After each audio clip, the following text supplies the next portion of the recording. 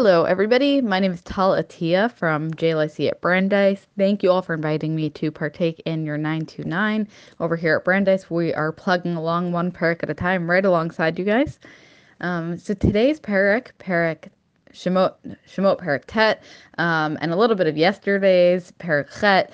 We see a continuation of the makot of the plagues and the vicious cycle of a plague afflicting Egypt, Pharaoh asking Moshe to have God remove it. God removes it. When all is settled, Pharaoh hardens his heart and refuses to send the Jews out of Egypt.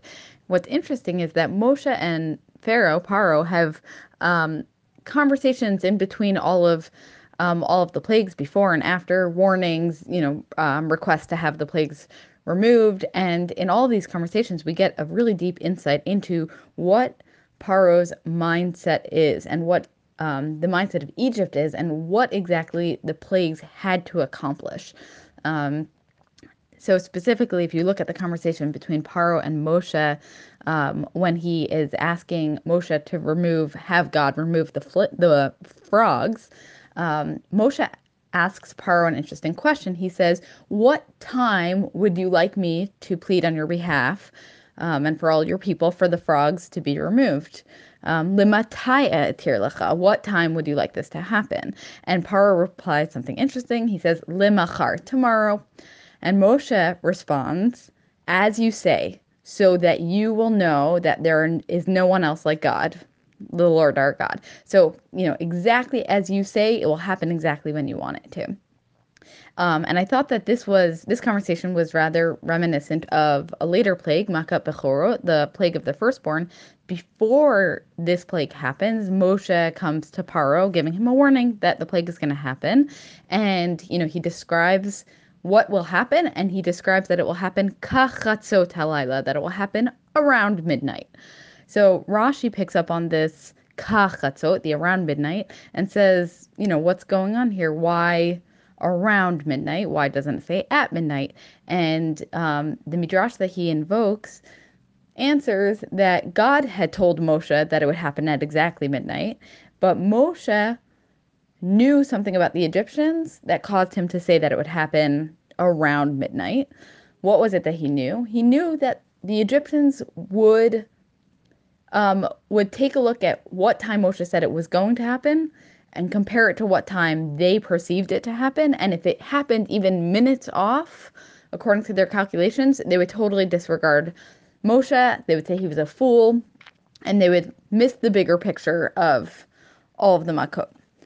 So Rav David Foreman of Aleph Beta fame asks, does this make sense? Imagine if a prophet came to you and said, tomorrow at exactly 12:02, 50 bolts of lightning will come down and strike every Capitol building in the country. Um, and tomorrow rolls around, and at 12:03, 50 lightning bolts come and strike every Capitol building in the country. Would the newspapers say, "Prophet a fool, prophet predicted disaster at 12:02"? Disaster actually struck at 12:03. Would that be a normal reaction? Wouldn't we be so caught up in the immensity of the disaster to not be able to notice, those minute details, the minute minutes? And I think that the answer, and Reform points out that the answer lies in our prakim. If you think back to the psukim, the verses about Moshe and Pharaoh discussing when God will remove the frogs, you'll also start noticing a theme throughout the Makot, that for all of the Makot, Pharaoh has this obsession with time and with precision.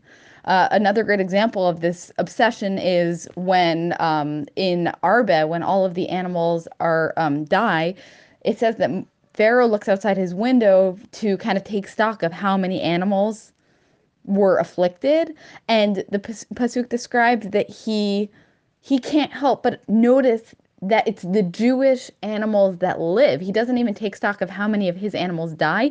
He just obsesses over this sharp distinction between the Egyptian animals that died and the Jewish animals that lived. And really throughout the Makot, if you go through the Pesukim, you'll notice this obsession time and time again with the precision of it, the time of it, not the overall immensity of the disaster, but the precision of how it happened. So Rav Foreman points out why this is so significant, why this precision matters so much in the bigger picture of what the Makot came to teach us and came to teach the Egyptians. And he says that precision is the ultimate proof of monotheism. In a world where there are multiple forces that reign, if you believe that there are multiple gods, each one of those gods is playing tug of war on any given act of nature, and the timing is therefore unlikely to be very precise. The rain god wants it to rain, the sun god wants it to be sunny, they fight about it. Eventually, one of them wins out, and that kind of weather will come about. But, there's no guarantee that it's going to happen at the exact right time because they are playing this tug of war over nature. And the Egyptians, as we know, were the ultimate polytheists. So if the plagues had been miscalculated by them to have been even 1 minute later or earlier than Moshe had prophesied, then they would have completely missed the point. They totally would have missed the idea that God is the one imposing, the one and only God is the one who's imposing these plagues on them, and they would have totally lost sight of what they were supposed to gain, which, in the words of one of the Pesukim in our parak, was Ba'avor teda ki ein kamoni b'chol ha'aretz, in order that you, the Egyptians, should know that there's no one like God in the entire world, that God is one, that monotheism is the true model of religion, and really that God is the all-powerful and